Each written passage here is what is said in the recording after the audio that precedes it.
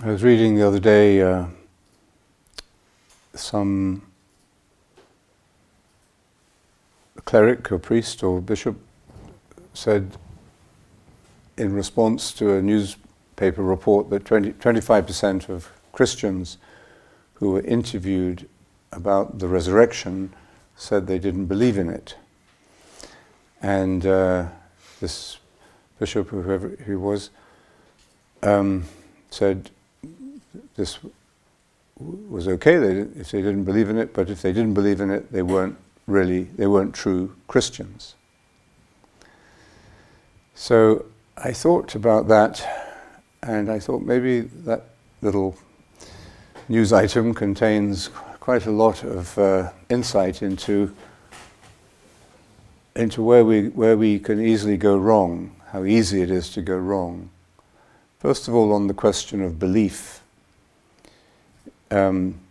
Belief, the things we believe are important.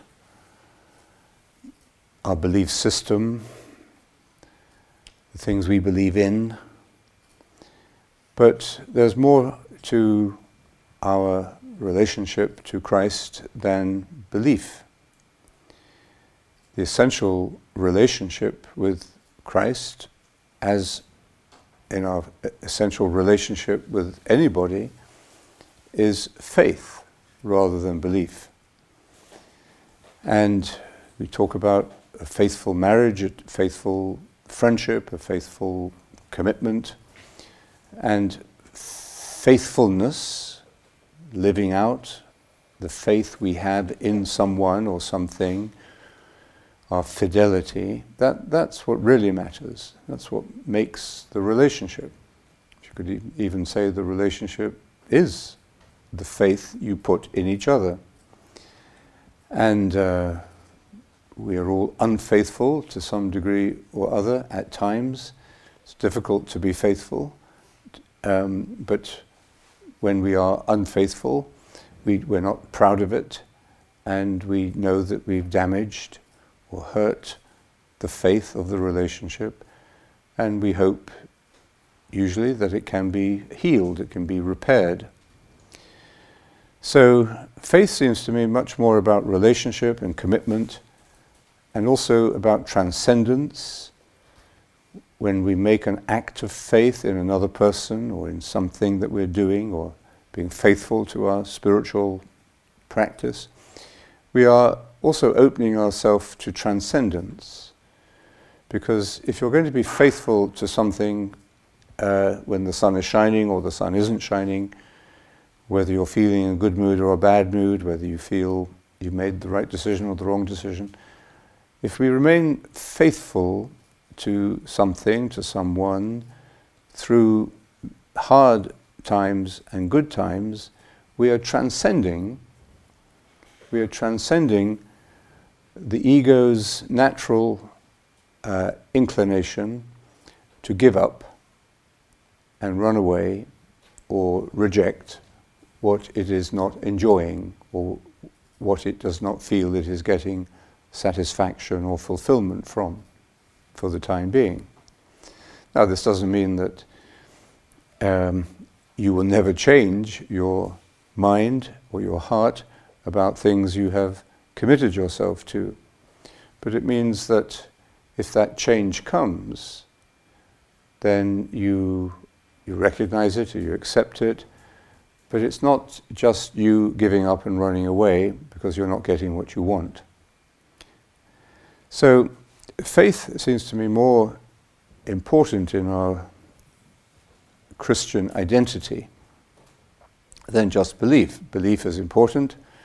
What we believe sets standards and parameters, and the symbols that we hold dear and true are the sort of embodiment of certain beliefs, but they are more than just intellectual or catechism type answers or formulas.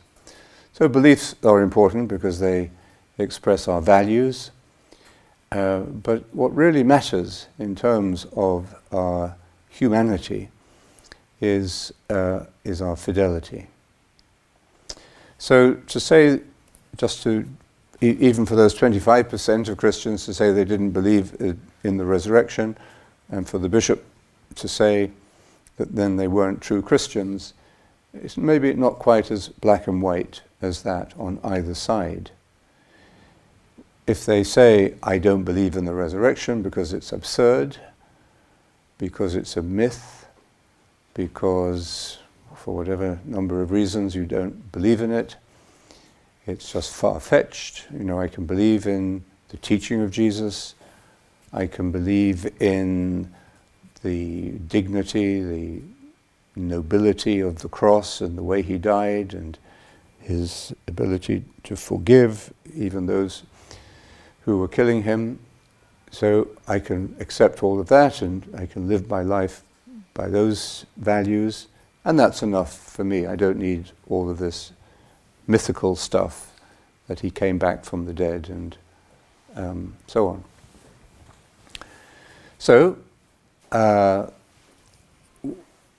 is a reasonable response to the story of the resurrection, which comes at the end of the story, of course, that we've been following not only these last few days, but these last 40 days of Lent.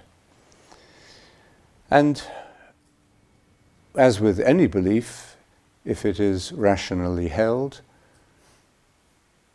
and it's not just a prejudice or a delusion, but something that's really a rational belief, we have to be open to having our minds changed.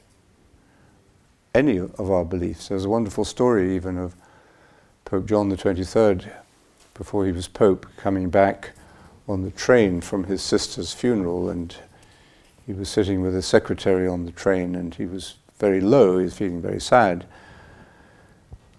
And then after some time of sitting in silence, he just looked at his secretary and said, "Wouldn't it be sad if it were all an illusion?" And it takes deep faith to be able to admit the possibility that we are completely wrong about anything. That's always a possibility, and at times that possibility may seem stronger than at other times. Doesn't mean you're lacking in faith. It means that you're prepared to be open to your beliefs and to your beliefs being tested. So even if one says, I don't believe, then we should at least be open to the possibility of having our minds changed. And it was Pope John the 23rd, of course, who had a deep enough faith to initiate the great Reformation of the Catholic Church by calling the Second Vatican Council. So maybe it isn't just a question of worrying about whether we believe or whether we can prove that the resurrection happened.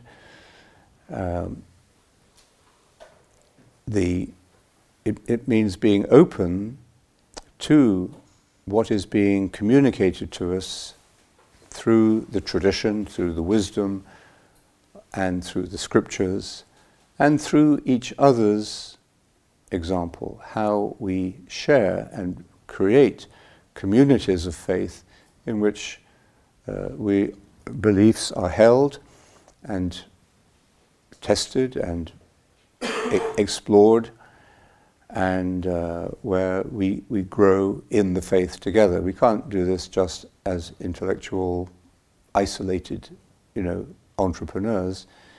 These are things that have to be explored and shared and discovered in community.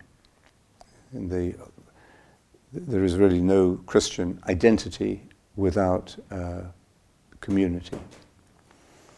So perhaps we don't have to be too worried about whether we can prove the resurrection. The important thing is that we're open to the meaning of the story in which this is eventually the conclusion of the story. Because it wasn't the immediate conclusion of the story. the immediate telling of the life of Jesus in the Gospels didn't even mention the resurrection. And that doesn't mean the resurrection, they thought that up as a happy ending afterwards. It was more that there would have been no telling of the story without faith in the resurrection. That's precisely why they were talking about it 20, 30, 50, 60, 70 years after the resurrection.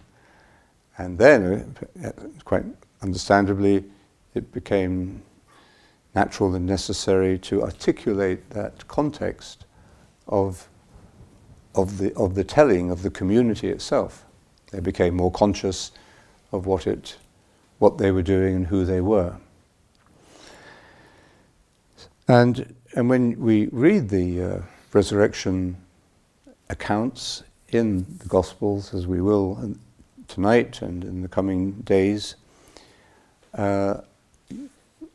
you can't help but be struck by the fact that they're a very different tone from the rest of the Gospels. It's a different language, it seems a little surreal, but at the same time there is a strength and a presence and a mystery, of course, a tangible mystery almost in the telling of the story. And how we respond to it, how we allow ourselves to be drawn into it, will depend. When at the Good Heart seminar with the Dalai Lama some years ago, when we invited the Dalai Lama to comment on on the Gospels, we gave him a number of texts to read, which he did very bravely and beautifully. And one of the last texts was the resurrection. And he was quite intrigued by this. He hadn't sort of explored it so much before. And he had said, he didn't know the Christian scriptures very well. But he read this account very sensitively and with great wisdom and insight, and saw, both the similarities with Buddhist belief and Buddhist ideas and the differences. And his conclusion was this was something unique. He said this is not reincarnation, and it's not resuscitation. And those are two explanations you could have about the resurrection. That it's about some kind of reincarnation. Jesus comes back, reincarnates in the community or in the people, and these are symbolic accounts of that event or that process.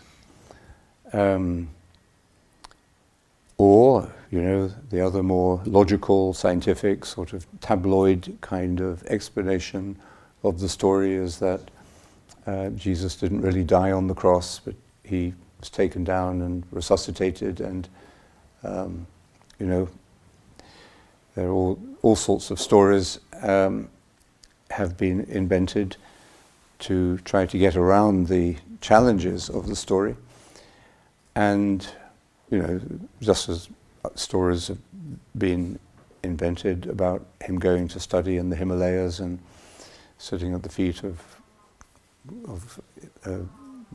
gurus in India and so on.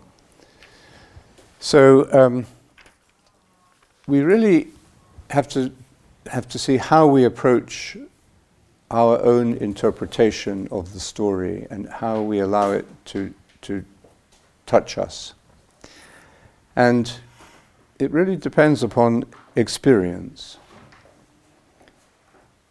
We can begin by asking ourselves have we experienced anything like resurrection in our own lives? And if you've lived for any period of time, you probably will, after a few minutes reflecting on it, come up with some experiences of resurrection. Not the resurrection from the physical state of death, but other kinds of death. The end of something, end of a relationship, the end of a phase of your life, the end of a career, the end of a hope,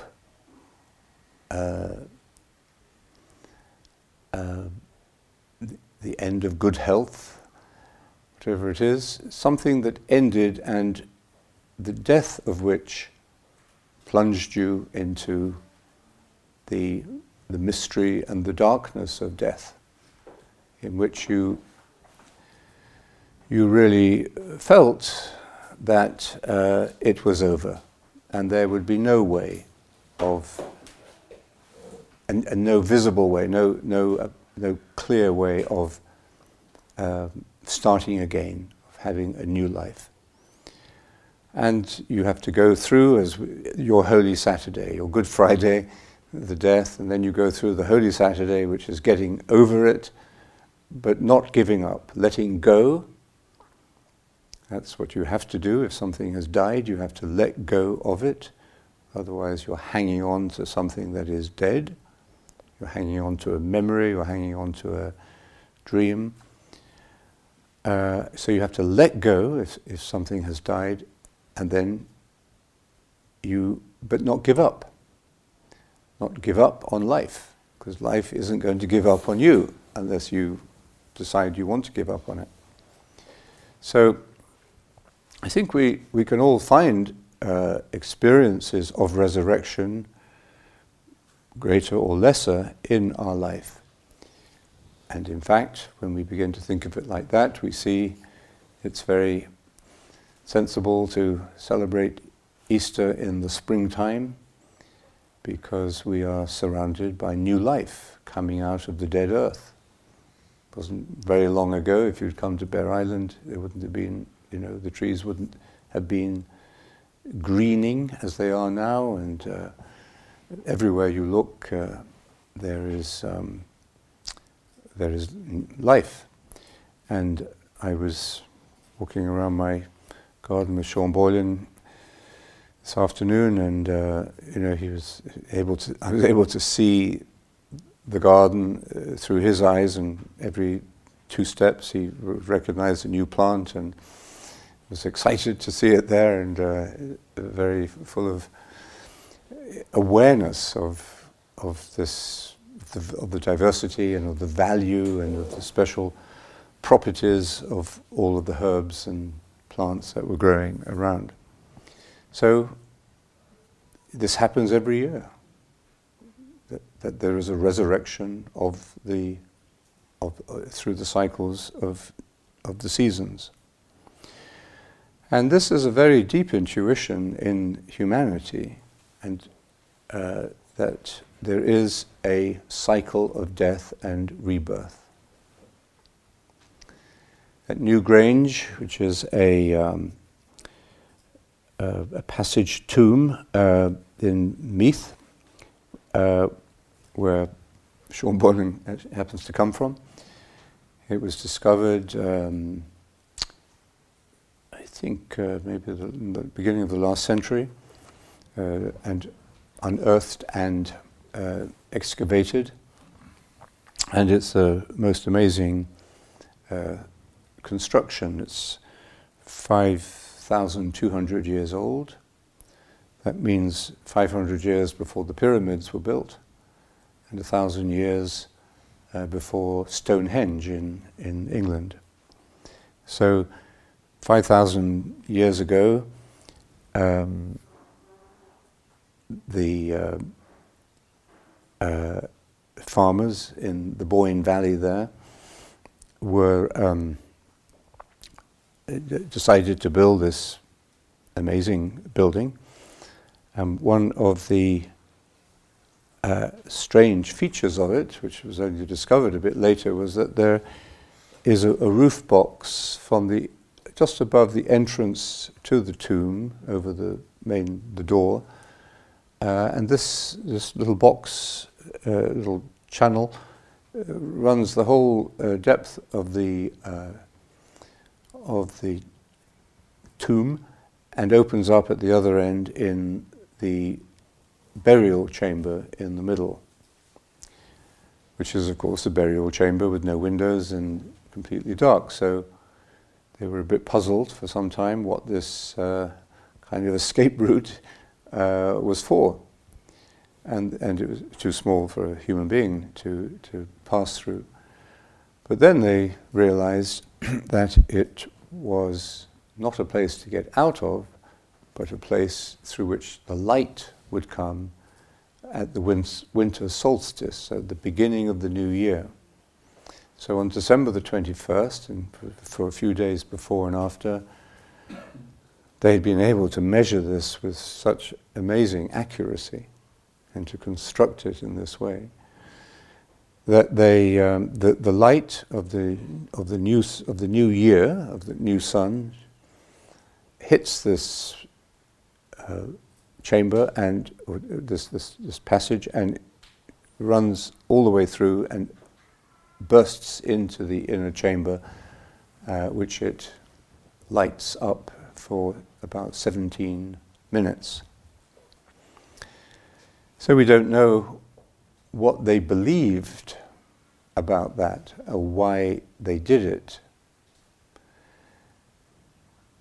We do know that this wasn't just a burial chamber, it was something more akin to what we would call a cathedral.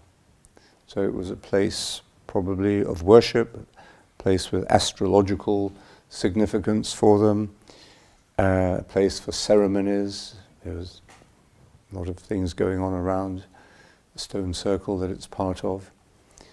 So it was a place of, we don't know what they believed, but we know that it was a place where they had a faithful relationship or connection with the spiritual world, with the spiritual dimension of life. And central to this seems to have been this recognition and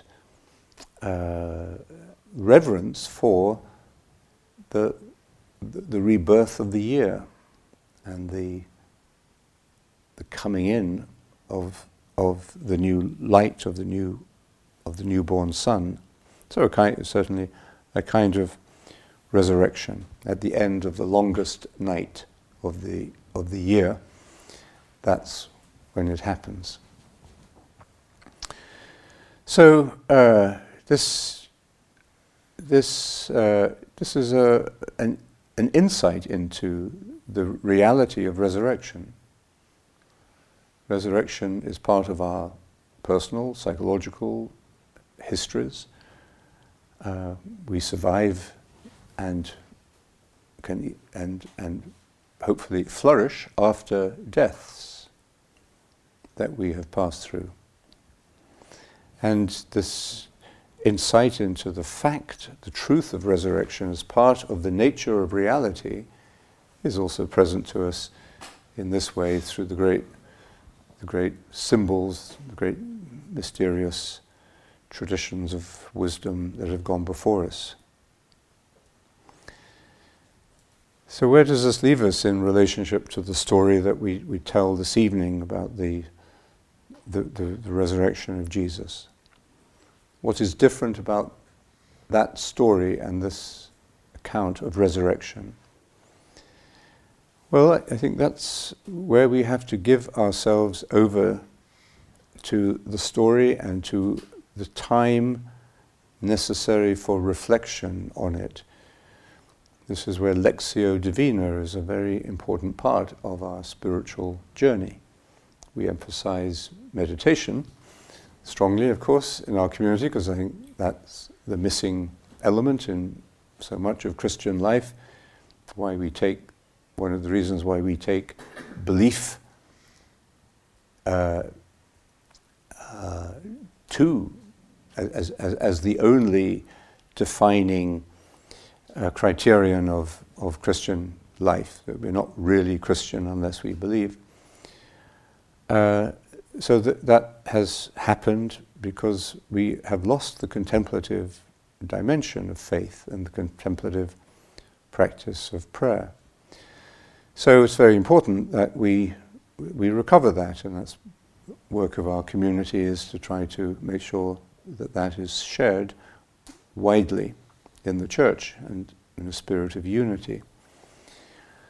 But there are other important elements in the Christian spectrum of prayer that we need to practice, to be aware of. And one of them is Lectio.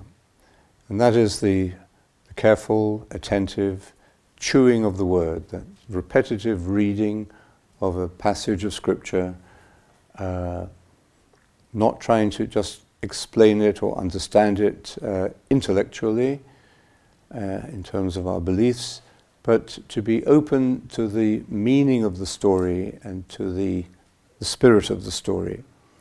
And it's quite amazing that these texts can do this if we give them the chance, we give them the time necessary to sit and do our Lectio with them, to make ourselves familiar with them, and to allow them to become part of our minds and imagination. And then we begin to see how they teach us. And what they do, I think, is to allow the truth and the meaning of passages which we didn't understand before to pass into us, or to open ourselves to their meaning in this way. And then what happens is we realize that the resurrection is not just an intellectual problem or a historical problem or a religious issue. It is something that connects with us in the deepest kind of knowledge that we are capable of. It's not just our heads, in other words, it's our hearts that have to make sense or feel the meaning of the resurrection. One of the great minds of the 20th century, the great philosopher Ludwig Wittgenstein, was somebody who made a huge contribution to philosophy, modern philosophy, by questioning the meaning of language and showing us how language can become a kind of room of mirrors, a kind of infinite regress into definitions and meanings. We just keep on repeating the words, we don't really get anywhere. Anyway, a great mind and a great rather tortured genius in some ways, but this is what he says about the resurrection, and he probably would not have been a Christian in the way that the bishop I mentioned defined it, or maybe he was in that way. But this is what he says. What inclines even me to believe in Christ's resurrection? It is as though I play with the thought. If he did not rise from the dead, then he decomposed in the grave like any other man. He is dead and decomposed. In that case, he is a teacher like any other and can no longer help. And once more, we are orphaned and alone. So we have to content ourselves with wisdom and speculation. But if I am to be really saved, what I need is certainty, not wisdom, dreams, or speculation. And this certainty is faith. And faith is faith in what is needed by my heart, my soul, not my speculative intelligence. Perhaps we can say, only love can believe the resurrection. Or, it is love that believes the resurrection.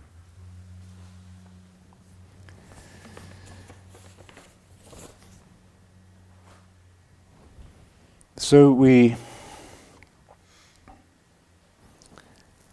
move now in our Triduum into the culmination of the Easter mysteries, and this is what Lent has all been about, building up to this evening and in the morning. I think we only have to be open in love and to feel the love for the